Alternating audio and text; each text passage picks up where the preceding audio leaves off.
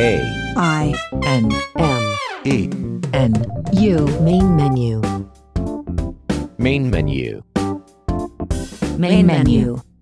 Hello, everyone, and welcome to Main Menu for the 4th of August, 2017. We are back, and this is your co-host, Jason Castonguay, speaking. Are you ready to be picked up by a driverless car? Tune in as we bring you a piece of the convention where the Transportation and Environmental Access Committees join together. We first talk about Uber and Lyft and the progress being made towards self-driving cars.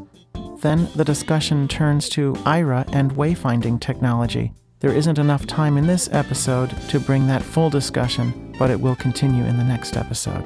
A note that there were some microphone issues during the meeting. On occasion, they would just cut off, and so those silent moments have been edited out. If you hear a sentence that isn't complete, you'll know why. We thank you for your understanding. It's good to be back. Enjoy listening.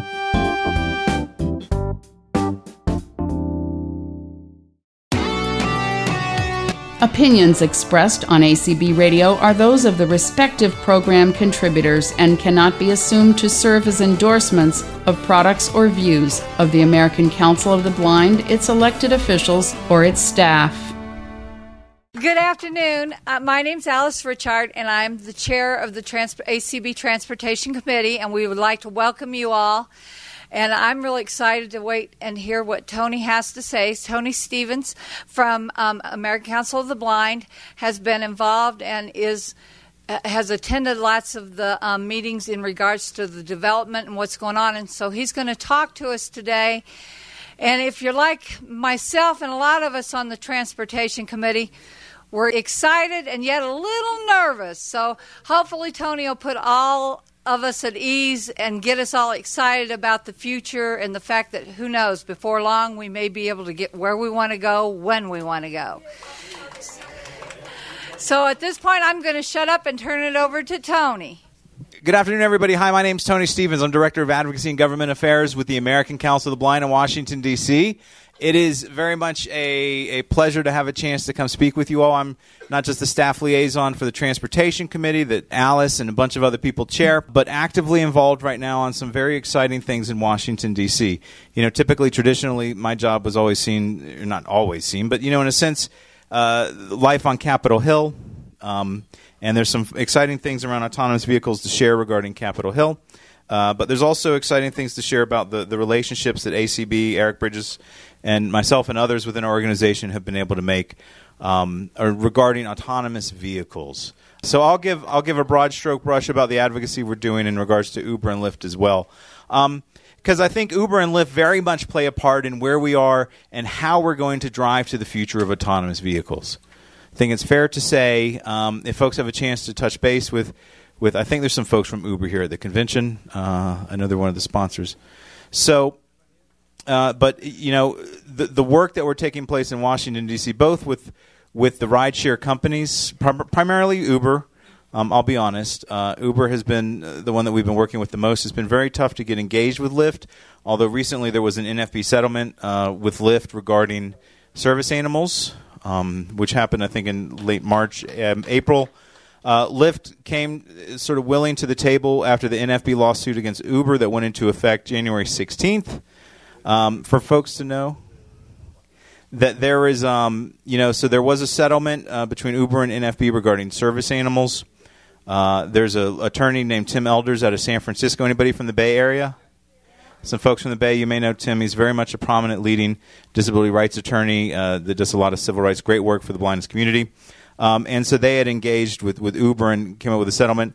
We're still, unfortunately, getting complaints, but, you know, it's sort of the nature of the beast of the way in which it works with just attrition of drivers and things like that. That's going to be a hard nut to crack with the service animals, to continually have reliable, consistent service just because there is such turnover. The key is going to be for groups like ourselves and our sister organization, not that we're related by blood, and I think it's fair to say that it's going to require a lot of outreach, a lot of advocacy in general about service animals. You know, service animals has been one of the biggest issues I've been working on this past year.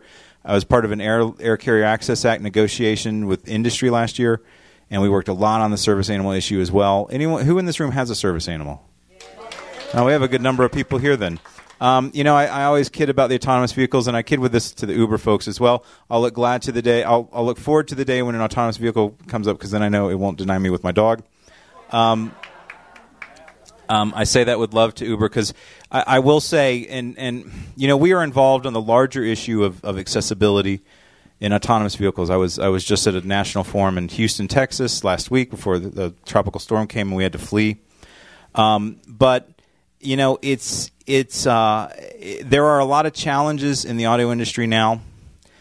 They like to refer to Uber and Lyft and where AV is coming in as well, which will disrupt Uber and Lyft in their business model. But Uber and Lyft are sort of focused on autonomous vehicles, and I'll explain some of that in a few minutes. But they call it disruptive technology. I myself look at it as, and this is sort of what the Europeans are calling it, what they're saying in Germany right now, transformative technology, right? The idea for anybody that has stood out at a bus stop for an hour because you missed it by 5 seconds, and that, or they just don't stop because if you have your dog, they think you're walking your dog and you don't really need a ride. That happens a lot in Washington, D.C., or even to this day with a taxi cab. I still have a complaint pending in Prince George's County in Maryland where, I don't know the tag. They always get the same question. Well, what was the taxi number? And I don't know. Whereas every time I'm using Uber or Lyft, I'm taking a screenshot of the driver. I have so in a world where we had great success, let's say, with the taxis last year, and if you come to D.C., the taxis have made a considerable better steps forward towards catching service animals. I get taxis very easy now, thanks in part to the lawsuit that Eric Bridges helped bring up for ACB the other year in Washington, D.C. And our hope is that we can try to replicate that. I'm working with transportation advocates to try to replicate that in other cities so that we can get similar training programs. I think it's fair to say in the rideshare world that we need to continue to do that. We need to continue to get out there to break down the cultural barriers that stand some in the way of folks and just the comfort levels they have around animals, and they see this as their own personal car, not really understand the business enterprise they entered into by accepting the terms of it and conditions, if they even read that. It's fair to say, they push this out now where you have to sort of accept, every Uber driver would accept, but, I'm guilty of how many times have we updated software and just hit accept. All that goes to say, though, is that, this world where we're in with the rideshare model is really transformative. There's no question about that, or else a lot of people wouldn't be so passionate. And even after, the issues that folks with service animals, myself included, face, we still use it. And we still are working with Uber. We've made a lot of breakthroughs in trying to foster a sense of corporate, culture towards accessibility. They're currently looking, if anybody in here is program-minded, computer-minded, a big tech nerd, they're looking for folks, and they pay good in San Francisco. So if you dream about living on the dock of the bay, there's opportunities, I think, in San Francisco if you're a computer-minded person from an accessibility standpoint. They're hiring right now. They want to bring in that culture, and they are at it. Uber is the 800-pound gorilla. Lyft is trying to take into markets where Uber suffered some over the past year because of their sort of public image. But, they're going to be around, and they're going through a transformative moment right now where they'll come up with a new CEO, and they'll be strong because they are well positioned around the country. To that end, we try to find ways to find out how can we work and partner. And even though there's the difficulties and the frustrations that we face sometimes, we know we face those in a lot of other areas in our life as well, like I mentioned with taxi cabs, where I still travel around the country with my dog, who's unfortunately not with me for this trip, but we travel around as a team, and folks that have animals know. And then we get the bugs for accessibility on the software for the app. There's always the thing about when Google introduced its autonomous vehicle, the blind advocates in Washington, D.C. said, aha. And it reminds me of the old joke about the waiter that goes, waiter, come here. And the guy says, what's the wrong? And he goes, it's the soup. And he goes, what, is it too hot? No, try the soup. He goes, is it too cold? Try the soup. Is it not good at all? He goes, try the soup. And he goes, where's the spoon? And the waiter goes, or the guy goes, aha. So the idea that he needs a spoon. So for us, that's accessibility, right? We need the app to work. We don't have a spoon. How can we drive an autonomous vehicle if it wasn't accessible? And that was kind of how Google was sort of like, oh, that's a really good point. So, in the work that we do, that's where we kind of are right now, just like with ride sharing, making sure the app is accessible, the things to make sure that, just that the technology has us in consideration. And we've been fortunate to work with Uber on a national level to really try to be pushing that out. We're working with the NFB settlement. Our hopes is that will bring Lyft more to the table in sort of conversations, and we hope that we can engage them as well in the ride-sharing model. We're fortunate, we stand in solidarity with our brothers and sisters in the larger disability community that have some serious challenges. But it's primarily around, with the wheelchair constraints, where even in New York City, when they launched the accessible taxi cabs, the MV1s they called them. Anyone from New York here? So they have the accessible cabs in New York. Even those weren't, they were supposed to, they brought one down to the Senate building and rolled it out, and there was this huge come and see event. And even those are real difficult, I'm finding out, for people in wheelchairs. So even when we think we build from the ground up, but we're really not, it's creating an environment that's not there yet. We're not there yet from accessibility, right? We're almost there. From our world, it's a lot easier. But we still stand in solidarity with our brothers and sisters in the larger disability community and pushing for something new. The key is we're going to need to have something new, but we're at a really exciting time. And so what I want to share now, in a sense of where autonomous vehicles is going, is kind of the models, what's going to be driving these models. And I'm not talking about what were those little model cars I built as a kid, the Real Rally or Realistic or something like that. It's not those kind of models in the sense, but it's the way the business is being created. It makes every sense for Uber and Lyft, even though I hate to think that we're creating an industry of service industry of people who are providing these rides now to people. But their future has sort of a sunset, right? Because you get rid of that, then you drive your ability to make costs a lot more if you get rid of the human factor. And President Obama said one of the biggest concerns when he left the White House at the end of his administration after his 8 years, the biggest concern he had in the world today, it wasn't global warming, although that is important. It wasn't the healthcare thing. It was the automation. The fact that we are automating our world more and more. And so what are we going to do as people? Are we just going to be like those that watch the Pixar movie WALL-E, where we just kind of float in this symbiotic sort of blissfulness through outer space as our planet is trashed? So how do we exist in this world, right? With autonomous vehicles, and how do we create an industry? Our hope is that it can be an industry where accessibility can rise more to the table and our brains can be put to use and create jobs for people who are blind. But in a sense of users, how is this going to transform our lives too? We are currently in the United States operating autonomous vehicles on the road now today that have humans in them strictly because the regulation doesn't want to cut the cord completely, right? States are being smart. We're at the research data stage right now. Who lives in Pittsburgh? Anybody from Pittsburgh? Nobody? Who's from Phoenix? Anybody from around Phoenix? Scottsdale, Arizona? Yes, we are. You all are? Okay. GM is currently running them in Scottsdale right now, autonomous vehicles. Uber has them in Tucson. Anyone from Tucson? Uber has 4 autonomous Volvos right now in Tucson and 8 in Pittsburgh. In service now. So you can call an Uber now in Pittsburgh, and there's a 1 out of 300 chance or 500 chance or however many Ubers are on the car that ride that day that you're going to have an autonomous vehicle pick you up. Now, there's a human being in the front of it, but that person is an engineer. That person's job is he or she can jump in at a moment's notice to take control of the car. Let's say if the aliens from outer space attack and mind control our cars. But more importantly, he's there collecting data. And the Tesla? Yeah. The Tesla, so there's different stages of autonomous. And I'm trying to think, the Tesla wasn't the person's fault, I think. Oh, the technical fault. I'm sorry, I'm thinking of the Tesla in Florida that was like a year ago. Oh, the Arizona one, yeah. Well, so here's the situation with the Uber cars. We are in the R&D stage of autonomous vehicles to get to what's called level 5, fully autonomous vehicles. We're right now operating what's called highly autonomous, which still has that human in the front that can, in a moment's notice, jump in. But the science fiction is still science in a sense, and fiction. But it's much more here than we think it is. It's a lot closer than we think it is. There are the technical issues and there are concerns, which is why right now states are really trying to figure out how to regulate these things.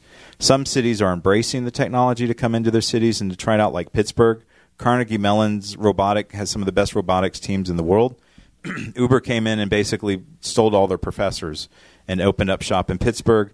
They took a lovely Volvo cross country and did one of two ways of how we're really essentially going to get autonomous vehicles, either highly or fully autonomous, onto the road. All right, you can take an existing car to date and you can outfit it with a lot of hardware that someone in their garage that's real smart, like sort of a Steve Wozniak or Steve Jobs in the early 80s and late 70s can do. And that's kind of what they did. They took the smart minds out of Carnegie Mellon, Uber did, and put on the cars and adapted regular Volvos. Nice fancy Volvos that have an brand image of safety. It's a good car to put on the road that's autonomous. And the other way is from the ground up. Now, when we talk about larger accessibility issues and from the ground up, there's some interesting stuff taking place in that sphere right now that's taking place as we speak this very moment, and not too far from here, and south of here in Las Vegas, called a place called Local Motors. But in terms of the vehicles that are being outfitted now, the idea is that, and they're all kind of getting into it. GM is getting into it, BMW, Audi, Volvo, as we said. They're getting into sort of this DIY, do-it-yourself kind of model of taking an existing car and outfitting it. The more these cars, and this is kind of the path of least resistance, right? It's a lot easier if you got a home to pop it out, than it is to build a whole new home from scratch, right? You can add on a second floor a lot easier than you can, or a lot cheaper than you can build a whole new foundation and do everything like that to get it done. In terms of where they're going with it, every car that's out there on the road is unannounced to maybe the person that has a Tesla that is maybe semi-autonomous or has certain features in it, maybe the highly autonomous. They are collecting data, and they are trying to work. And the reason why we are still, I would say, maybe 10 years or more away from you and me being able to go to the local dealer and buy us an autonomous vehicle, which in science fiction isn't that far away. But the way that it's going to succeed and the way we're going to get to that for 10 years is the rideshare model, taking the cars like they're doing and outfitting them, putting the kits on it. And they're out there, they're working in real life, and they're using a hive mentality. Does anyone know what that is? The idea of that, you notice where you'll see like 100 bees or a school of fish, and they will turn on a dime instantly. So they're all, in a sense, taking in information and then communicating information in a way that is almost like they're an organically one creature. So in Pittsburgh right now, the 8 cars in Pittsburgh are, in a sense, one car with 8 different vehicles moving around.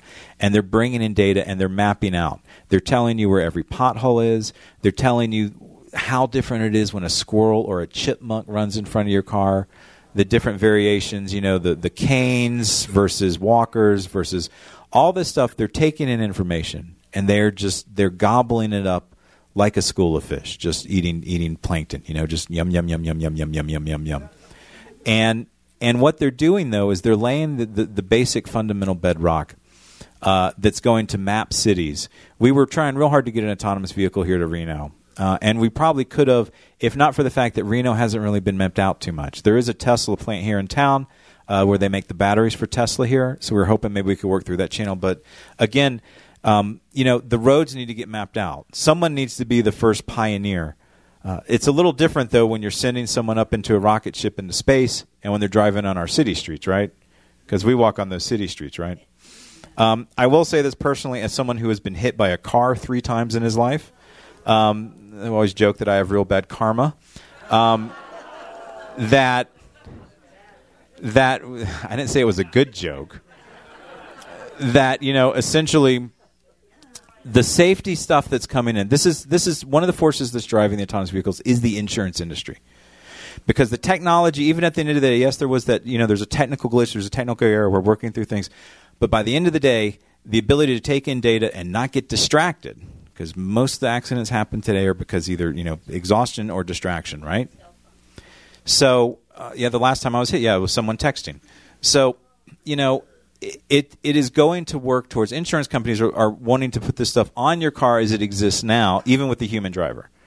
Because it'll just, to have your car start going, hey, watch it, or kick in, or do something. The safety features are going to make immense steps forward for the over 200,000 people that are hit by cars each year in this country, right? So we as pedestrians can benefit greatly from the technology as it even gets built into regular cars. We're going to be a long way from when every car on the road is going to be autonomous, right? But where we're going with the ride-sharing model now is it's a model that makes sense for ride-share companies to do it. And what that's going to do is it's going to bring in technology that can really transform our cities. That involves a lot of local conversations. And this is where everybody here in this room, I encourage you as a director of advocacy to plea to you to get involved in your local cities around anything to do with autonomous vehicle regulations and laws. But not just that, but the smart cities. Right? We're working with wayfinding technology and working with Uber and other folks to talk about how we need to do the handoff. What happens when the car pulls you into a parking lot of a giant mall and you get out? How do you know where you are, right? What door are you in front of? Is it the kind of thing where someday we'll all have an IRA on our head and it'll just tell us? But the car should be able to tell you as well. That gets into sort of the fun thing. So I'm two challenges. I don't know how much time I got, Alice, if I'm gabbing too long or not. So get involved with not just the autonomous vehicles, but the conversation is on our smart cities. Because in order for autonomous vehicles to work, our cities are going to have to be smart. And we're working with things like wayfinding technology. You'll hear some of that here at the convention. I think there's a booth set up. Find out about that stuff. It's fascinating. But it not only does the handoff, but even now today, an Uber driver who can perfectly see will come up and pull up where the dumpster is in the back of the building because it's not perfectly perfect. There are things coming out now called 5G, the next generation of cell phone technology. There's some folks here from AT&T and Verizon. If you want to learn more about that, try to touch base with them while you're here. That's going to allow us to have a lot more data and a lot more communication on a local micro level, like a smaller level that'll help sort of hand off to the Bluetooth technologies that are going to be in light posts. They're going to be indoors. Our hope is that we can just have a smart world. So we have to be better at advocating for just smart cities as well, because the autonomous vehicles is part of the larger conversation. The other part of the conversation isn't just the smart cities, but local motors. We talk about the ground up, right?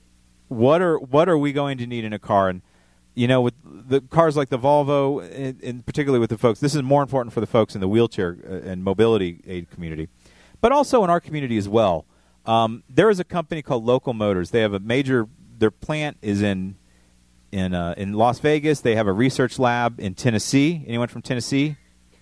Eastern Tennessee. And then if you come to Washington, D.C., we'll give you the information to go down to National Harbor, where they have a facility set up for demonstrations and tours. They have a lovely vehicle called the Ollie Shuttle. Has anybody heard of Ollie? Ollie Shuttle. I love it because my son's name is Ollie. He loves it as well. It was riding around the streets of Maryland for a while outside the D.C. Capitol. But so Ollie Shuttle is a shuttle that's the world's first fully autonomous vehicle shuttle. Does anybody remember when Watson played Jeopardy, the computer?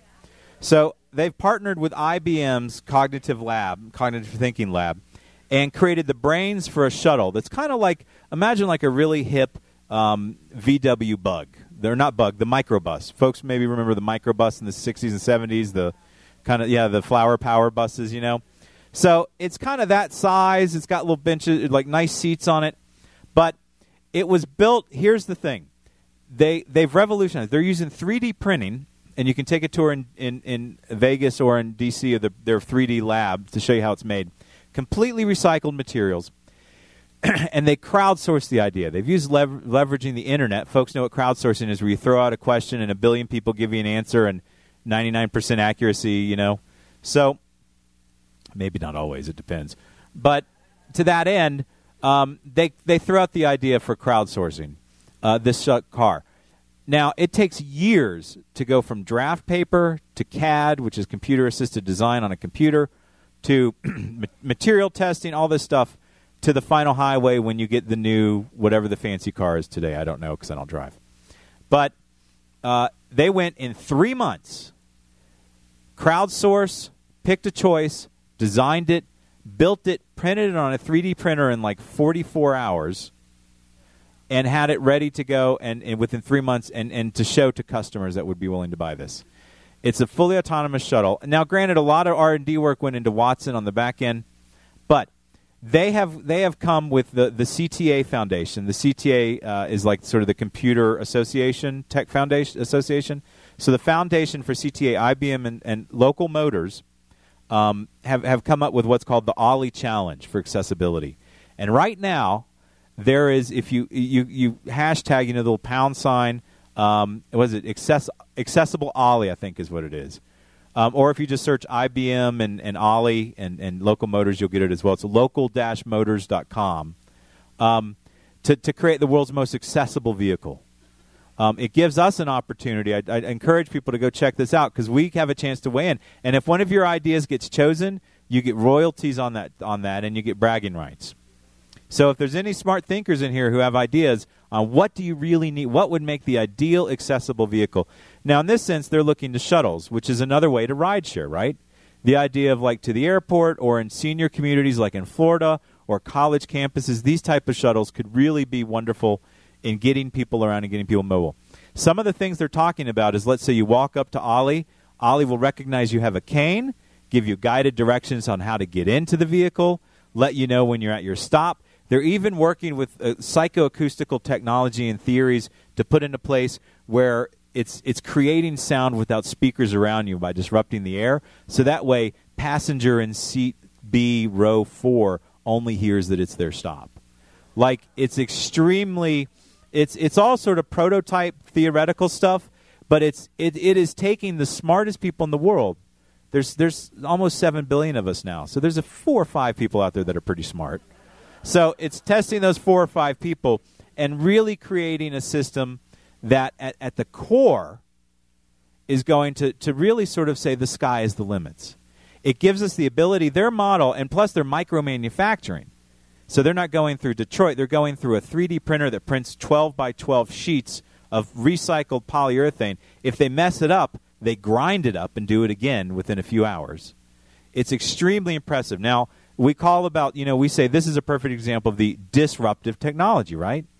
But I think it's fair to say that it's transformative because we can test things from the wheelchair community especially. They can get things figured out, and this doesn't work.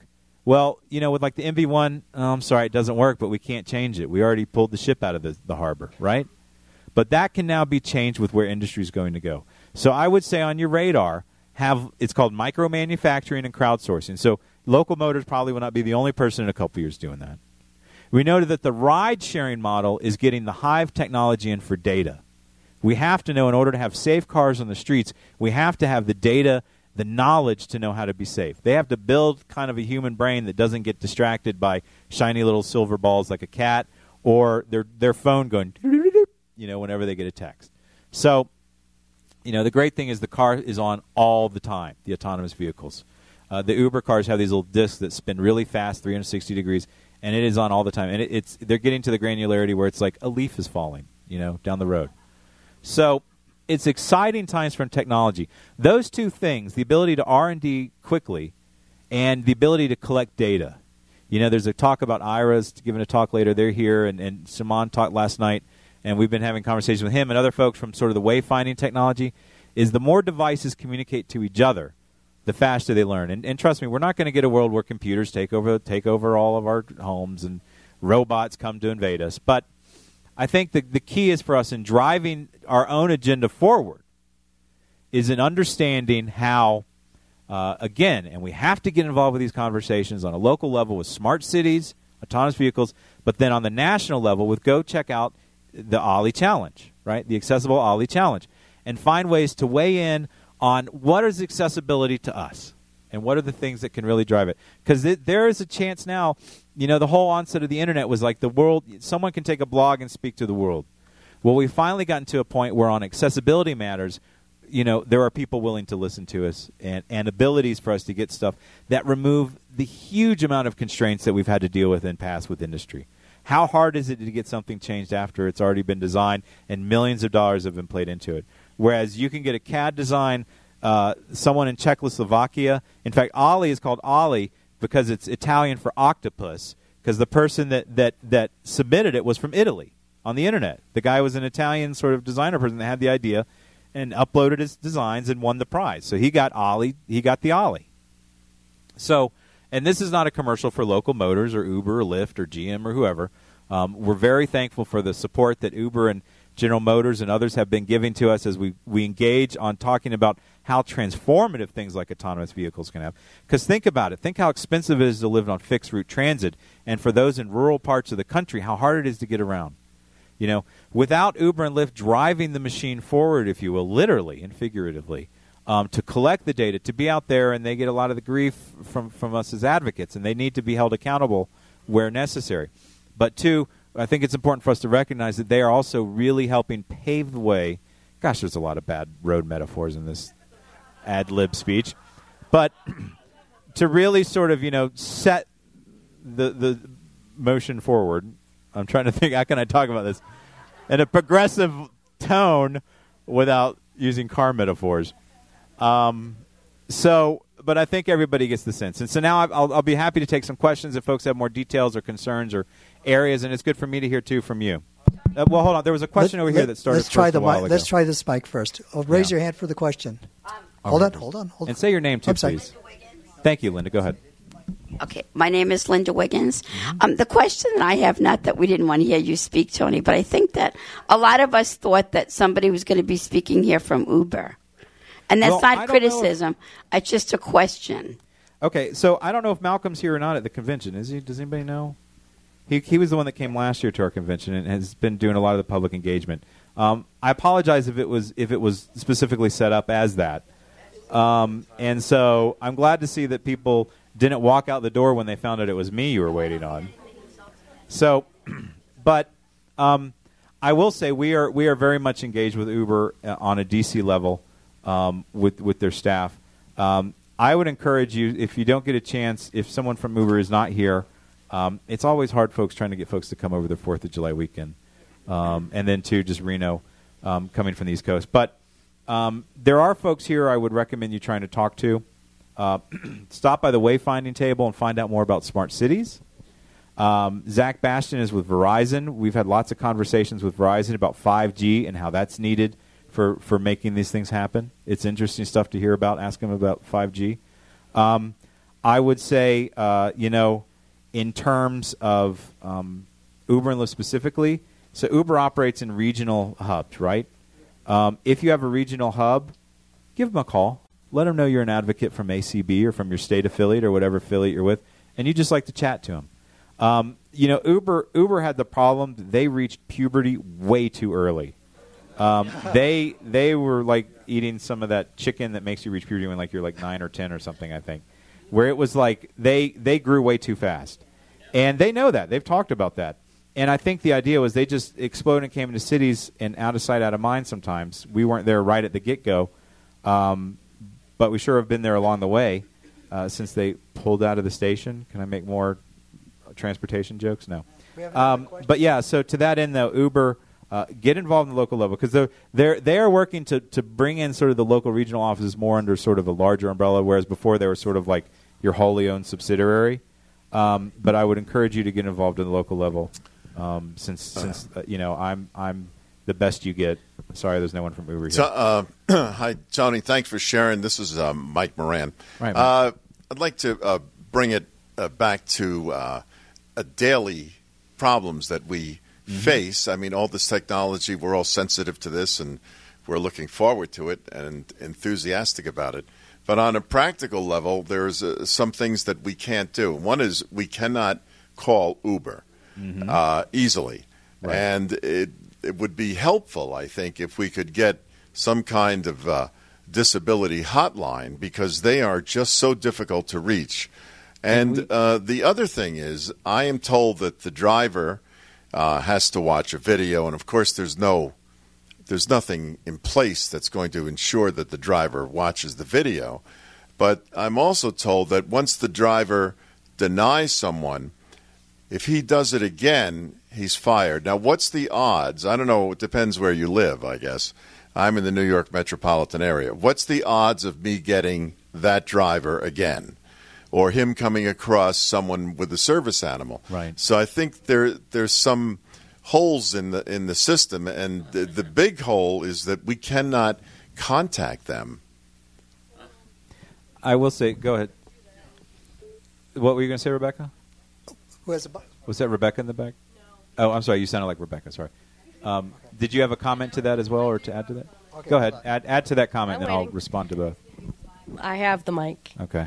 In response to the thing about whether you're going to get fired or not, or the chances of getting the same driver, I thought I understood that if you rate the driver at like either a 2 or a 3, you're never going to get matched with them again. And chances are, if they deny you service, you're probably going to rate them pretty low, so you should not get them again. Well, they are if 2 or 3 people rate them that same way, because if chances are, if they denied you, they're going to deny someone else too. So here's just some quick comments and a little bit about that in terms of the communication. So Uber does, and you're right, Uber does about 5 million rides a day in the United States. That's a lot of cars out on the road, right? That's a lot of people. It is an extremely, I'm not defending them, I'm just talking from business model perspective. An extremely organic workforce. You can't technically fire because they always say they're independent contractors, right? But you're dropped from the platform. That's the words they use. You're dropped from the platform. Yep. You're no longer. You're like Michael Corleone in The Godfather. You're no longer part of it. You're yeah. So, okay. The thing with. In terms of the complaints is, and we've made this aware to them, can there be a disability rights hotline? Can there be different ways to get it communicated? When there have been egregious issues, and I mean egregious, like issues that are just sort of really out there, but clearly a threat, versus the opportunity to educate, let's say, 2 strikes, you're out kind of thing. We have been able to get drivers removed immediately, from the platform. If those cases are verified and confirmed and that stuff. So again, it's we just need to be smart advocates. Now, it's a shame to think we have to still live in that world, right? Why do we have to take the burden? Why is it every time we go into a store, we have to sort of have in the back of our head, well, here I am with my dog, and I hope they're not going to say anything, into certain stores. There's one chain in particular that I have issues with, it seems, in D.C. So... but go ahead, real quick comment then. Okay, Dave McElroy, Visalia, California High. Just commenting on the Uber Tesla issue. I remember reading it, and what it was the driver. At that time, Tesla had a totally autonomous mode, and you could be in it like autopilot, a total autopilot. And what happened was from the article that I read, the autopilot mistook the side of a refrigerator trailer for the open horizon, and just smashed right into it, and killed the driver, of course, of the vehicle. So that was and I do think you say 10 years, I think more like 20, more because of society than anything else. I think we're going to have to make a total paradigm shift to where we have a society. No, I know, and that's the thing. There's consumer watchdog groups been very actively engaged and wanting to go on and on as more and more. Here's sort of the reality in a sense. When industry decides to move something forward, it moves a lot easier than when they don't decide. Right? When you have the insurance companies and the manufacturers and then the rideshare programs, I think it's fair to say that. It will probably be on the road in 3-4 years. We'll start seeing this as a service in certain cities that are highly regulated probably. You're going to probably see over that time that data getting collected and people getting used. Here's a concept. How long who's used Uber for more than 2 years? A couple people. Think about this 2 years ago. Let's go 3 years back in time. I'm going to step in the time machine over here. I'm going to go 3 years back in time. All right, we're back in time. I'm going to have a stranger pull up to your house in a car that I can't see, and maybe it's making funny noises, and open that door and get in that stranger's car. My wife's coming on Monday, so please don't tell her I said this. We were city folk moving down from New York, and she's a horrible driver. Not scary, and I just get nervous in the car. She's gotten much better since we moved to Maryland. I give her credit. But we're both equally anxious in the car. And even with her, I'm nervous. But how have we transformed culture of our world in 2 years? People that never took taxi cabs step into a stranger's car.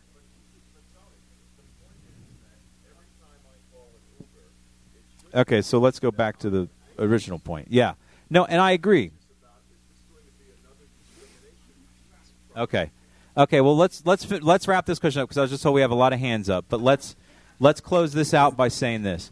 You're right. We shouldn't. I take cabs more sometimes because I just don't want to wear my work hat when I'm going home. You know, I don't want to have to do the "do you know who I am" kind of thing. And it was funny when Eric Bridges and Melanie had a horrible Uber driver once, Melanie Brunson, and it was just kind of like I was just thinking as the car pulled away, I was like, I hope this driver knows who they just took. And you know, but we shouldn't be anxious. We should be firm, but find opportunities to educate and know that we're still the same way that autonomous cars are in an R&D stage. We're still at this cultural learning stage of you know, and it shouldn't be that way. Tony, I'm not saying it should be. Just to that point, it's that I want to say that my experience actually filing complaints with Uber has been positive. The app is very easy to use. They've made it takes a screen picture of all the issues. It gives you contact. When I send an email off, I oftentimes get a person calling me back to seek information. They actually have an accessible hotline already that people can use and stuff, and they're extremely responsive. And so they're you're right. taking They it have seriously. The corporate Uber has made good steps, but Mike still has a valid point though, and I feel your point. Where we had somebody in a town, and I won't say who it was, but the Uber finally said, okay, after a law enforcement stepped in and said you have to take this person, and then went 3 blocks and tried to kick the person out of the car. So you know, we shouldn't have that anxiety. The problem is you go to a McDonald's, and sometimes you still get an asshole, right? And it's no different from McDonald's or an Uber, and it's a shame. We are continuing to work and try to find positive ways to reinforce and to get the message out to remind people of the law. Remember, folks, we're 27 years into the ADA, and we're still having our dogs denied in stores and regular Title III accommodations. So, but which is why we need to have a solid voice. All right, okay. And it's why we also at the same point though need to work with the way that we might work with, let's say, the Restaurant Association around service animals in restaurants. The same way we need to work with the auto industry and the rideshare companies and those groups. So, other questions? Let's move on to another. Yeah, 2 quick questions. Sure. Who is this? My name is Jim, and this Hi, is Jim. Carol Snyder, my mom. Hi. I have a comment, and then my mom had a question. Sure. First, on the smart cities, I just looked it up. New York's the only one going with anything what you've been talking about. Not they necessarily. said it was all Europe and Asia. Not necessarily. That's where. Okay, I just read on that. Yeah. Okay. Here, go ahead. Well, I mean, Kansas City received a ton of money from Google, and they're really making leaps and strides in sort of the urban planning. I was just in Houston meeting with the head of the disability office for Houston, who used to work for the White House, Maria Towns. Houston is really focused. Mayor Cassetti in Los Angeles is focused and committed. They're ramping up their fixed route transportation, and I think in doing so, there's been good conversations. So I wouldn't say it's just New York. Now the key is going to be when will it be Macon, Georgia? When will it be Peoria, Illinois? When will it be Sioux Falls, South Dakota? Is that in South Dakota? Right. Yeah. I'm Ed Ramsey from Houston, Texas. Go ahead, Ed. Thanks for the great remarks about our city. The other thing I was going to mention, I use GoGo Grandparent. It's verbal. Everything is voiced. Excellent program. And you can push 3 to talk to the driver, or 1 to be picked up where you live, 2 to be picked up where you dropped off. And it's national. GoGo Grandparent. It is. It is. And it's not in every city yet. But we were talking about this when I was down in Houston I just last used week. it over here. The thing about GoGo Grandparent is it is in certain cities. Cities that have older age, because also the drivers are older age as well. It's an opportunity for people who are older in years to also make a little money. And it's kind of again, Uber started as sort of like a social network, is how they say it, right? The GoGo Grandparent is good in that it caters to the special needs of the group as well. You might not get it. It probably is not going to be sitting outside like an Uber, where you can catch an Uber here at the hotel and it'll say arrive in 1 minute. It will. GoGo Grandparent will? Yes. Well, then GoGo Grandparent smart, because I guess if I was going to be in that car with that service, I would be hanging out by a casino where my grandparents hang out at. How do you? how you find let's say you get the car when you're in the shopping center, how are you going to locate the smart car when you know? Well, and that's what we're talking about. We're working out that technology now with the wayfinding technology, so that the car, and they need to figure this out anyways for sighted people, so that that car and your phone are married, as they say in computer world, and that it comes directly to you. Like I was saying, my name is Juan Carlos. I live in Miami, Florida. I use Uber constantly. Before I used, special transportation services. And that's one of the issues of how do we disclose our disability? And we've come to them to say, can I have a picture with me and my dog smiling cheerfully in the picture as well, just to give them a heads up that it's not a snarling, quivering ball of fur that's about to get in their car. But no, you raise a good point. The experiences you're talking about. So Uber is currently challenged with a number of cities, a number of lawsuits they're engaged with. There was just one in D.C. There's a big one in Chicago. They are piloting a number of different solutions to try to find the best way to make cars accessible for people with mobility aids and wheelchairs. And so there are different cities around the country are doing some different things. Washington, D.C. is trying something different. They're trying like lease programs where they can lease. They'll give you an incentive where you save like 15%. You get 15% more on your fare if Uber drivers can lease a car. And so if you lease the accessible vehicle, you'll get more money. I would say from the user perspective, it's good, like you mentioned, your snapshot, maybe to have the wheelchair. It's good in a sense of, they had something called Uber Assist for a while, but I think that wasn't as successful as they thought, where it was kind of like dialing up an Uber with a car seat, where you would do the specific Uber Assist car, and that would be like an accessible vehicle. And the drivers were trained a little bit more on how to get the restraints right and things like that. In terms of what you're looking for, it's still sort of being piloted. Our hope is that they'll come up with a solution that's sooner than later. And we have been talking to them specifically, like you said, about your chair, also around the service animals ways that we can just kind of let folks know, because it's, I don't know, I feel like that could maybe also just kind of get the idea of service dogs out more into the culture, seen as well as heard and things like that. So one in the back and then one in the front after that. I heard one up here in the front toward me. Who's in the back first? Oh, let's do the Go-Go Grandparent number real quick. Everybody listen up, and I'll repeat it. 855-464-6872. Okay. And that was Go-Go Grandparent. I'm sure if you have access to the Internet, you can probably go to Go-Go Grandparent. And the more that these services also get around, Uber and Lyft will learn from them. It'll also maybe start doing a little competition. And it could be the kind of thing where maybe it could be consumed like happens in other tech spheres. And then I'm Becky Davidson. I am the chair of the Environmental Access Committee, and we work very closely with the Transportation Committee, especially when it comes to doing convention presentations. And there's a lot of great information that you're going to get talking about wayfinding and IRA and the incredible impact it's already having on everything from going to the grocery store to calling up an Uber. So we have with us today Paul Schrader, who is the Director of Public Policy for IRA, and I'm going to turn the mic over to him because you'd rather listen to him yammer than me. Thank you, Becky. Appreciate it. Thank you very much. I would rather listen to you yammer, but, there it is. Ooh, yeah. Well, thank you very much. It's great to be back with Environmental Access Committee. Does anyone go back as far as the days when I actually worked for ACB from 91 to 94 and I did some time in this committee. It's like it was my penance. I loved coming to these meetings. This was always where we had a lot of fun talking about detectable warnings back in the day. Woohoo! Yeah, those were the days. So we've come a heck of a long way. I remember, I believe it was in an Environmental Access Committee where we were getting into a spirited argument about whether, in fact, cell phones would ever be good enough to place us so that, in fact, with your cell phone, yes, even in the early 90s, of course, we're in the 90s, we knew about GPS possibly, GPS being a thing. But the idea of knowing in a vertical building whether a cell phone could ever tell you what floor whether you could ever identify what floor you're on, that sort of thing. So we've come a long way with what technology can do for us, and IRA, which I am pleased to say I am now part of, is one example and a great example of what technology can do.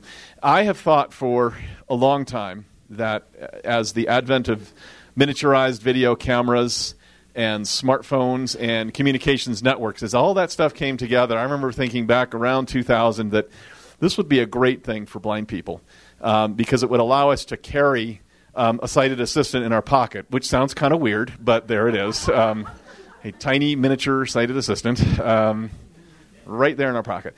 And I remember hearing about a guy who I rigged up a way in which he was using a video camera, I think out on a sailboat, to kind of keep track of where he was. What's that?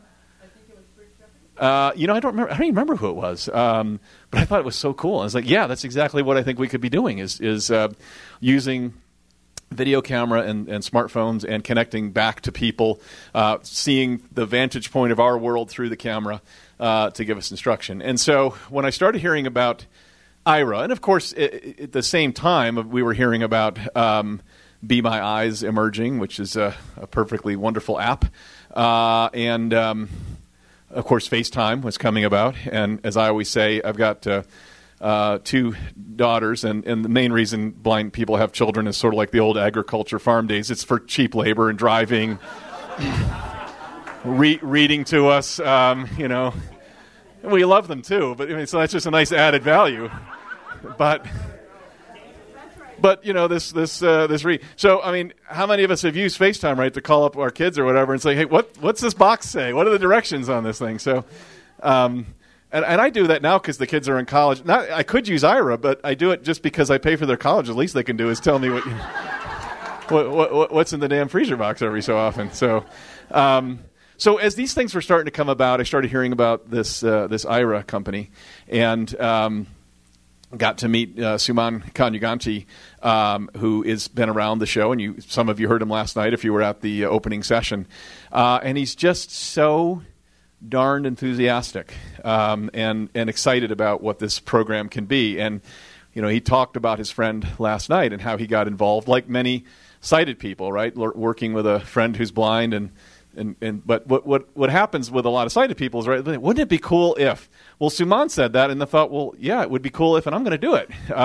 Wouldn't it be cool if we could harness this video technology and turn it into a real professional platform? And so now I will admit, when I met him. And he likes this story. We met at CSUN a couple of years ago. I worked, as you all know, back in the day for the American Council of the Blind, and then I went to work for the American Foundation for the Blind. So for years, right, and you guys probably get this too, people come up to you and go, I got this great idea for blind people. You guys really need X, and 90% of the time it's already done or we don't need it. And so... now, do we have any University of Michigan people in the crowd? Good, so I can make fun of them. So, my daughter went to Ohio State, the Ohio State University. But here's the thing I've learned about the Big Ten: we all hate Michigan, so we all agree on that at least. So these guys from the University of Michigan have this idea that what blind people need is a piece of technology that whenever you walk up to an automatic door, the doors that have the buttons for largely people in wheelchairs or walkers, that it will automatically trigger the door and open it. And I'm like, oh my God, it's the worst idea I have ever heard. You're walking with your coffee cup and all of a sudden the door smash right into you. So I'm thinking, typical Michigan people, right? They just assume. All right, so enough making fun of Michigan. But that's the kind of stuff. And so when I met Suman at CSUN, and he had this prototype for Aira, I said, another well-meaning guy who thinks what blind people need. And the prototype wasn't working that well at the time. It was kind of long latency, long delay, right? So I don't know, 5-10 seconds or something. So there was a long delay between what the agent saw and where you actually were. And I was like, that can't work. But it was clear that he was different. This wasn't your average sort of guy with an interesting idea that he wants to do for blind people. It was clear that he wanted to do this with blind people, right? See us as partners, friends, peers. And in fact, he made the comment the other day that he hangs out with more blind people now than sighted people. It's like, yeah, you're part of us, man. You're in the you're in the family now. And so it was clear that this guy, there was some work that needed to be done, but the concept was right. and more important, the heart was right, and we were in the right place and moving forward. So, fast forward a little bit, and the platform is ready to launch last fall. And it's clear now that as he's starting to as the Aira platform was starting to really get into prime time, that this was something that was special. So what is it? And then we'll do a little demo and talk a little bit more about the technology. I think most of you know, but I'll just go over the basics. So it is a video camera, usually worn in a glass, a smart glass. I have Google Glass on my very head at this moment. And it's funny when I tell people that, they're like, I thought Google Glass was discontinued. It's like, well, that was just for the glass holes. Everybody else gets to keep it. So it actually it was discontinued for consumer use because they were, it just didn't get met with the right kind of reception. But it is absolutely still being used in enterprise, in development and business. And there are companies using it on factory floors and things like that. So Aira harnessed it for the video camera in the glass. And so Aira connects the video camera in the glass. There is a MiFi device, which is about the size of a cell phone. It's just a block. If any of you have ever used one, you know what I'm talking about. There is one big glaring problem with a MiFi device, which is it has no speaker, and they typically have no indications of whether they're on or off. So it's a bit frustrating. But we're blind people, we're adaptable, and we know how to live with that. And hopefully we'll also get that solved. So the glass connects to the MiFi device, and then is all carried, as you know from last night, if you heard, through the AT&T network. Thank you, AT&T. They're doing a terrific job supporting this. And also great sponsors here at ACB. And that means the data is on their network, and on not on your caps if you have a capped plan, as I do. And there are 4 of us in the family, and the 2 daughters ran up the data this month, and I'm out of data, as it turns out. So anybody want to lend some data, I'm here for you. I'd love to have it. Hey, it's Troy. So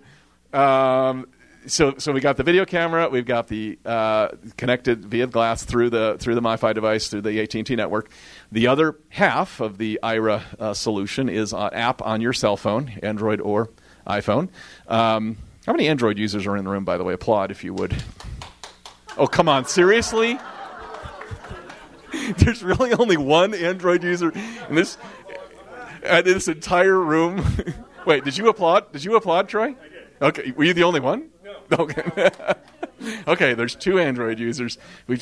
When Troy walked in, it just increased by 50%, the number of Android. All right, so it is on Android or iPhone. So that's the other half. So the app on the phone is your smartphone. You bring that to the party. And the app handles all of the integration of your communication. So what happens? So you bring up the app, and I'll do that in just a second.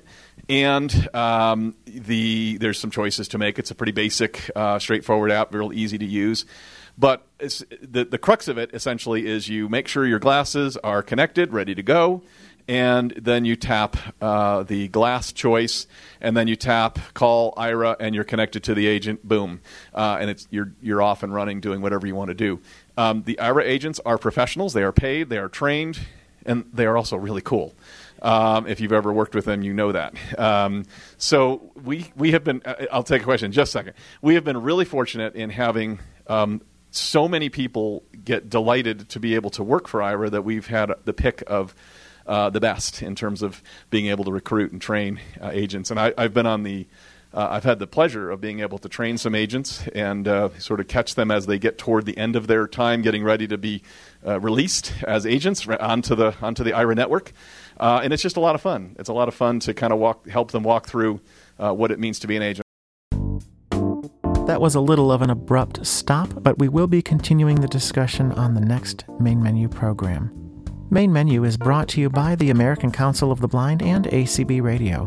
It airs every Friday evening beginning at 9 p.m. Eastern on ACB Radio Mainstream and repeats every 4 hours until 5 p.m. the following day. You can listen by pointing your internet browser to acbradio.org/mainstream, grab it as a podcast, listen using ACB Link for iOS, or call 605-475-8130 at airtime. If you have any ideas or suggestions for content or have something to submit of your own, email us mainmenu@acbradio.org. You can reach us on Twitter @mainmenu. Thanks so much, and we'll see you next time.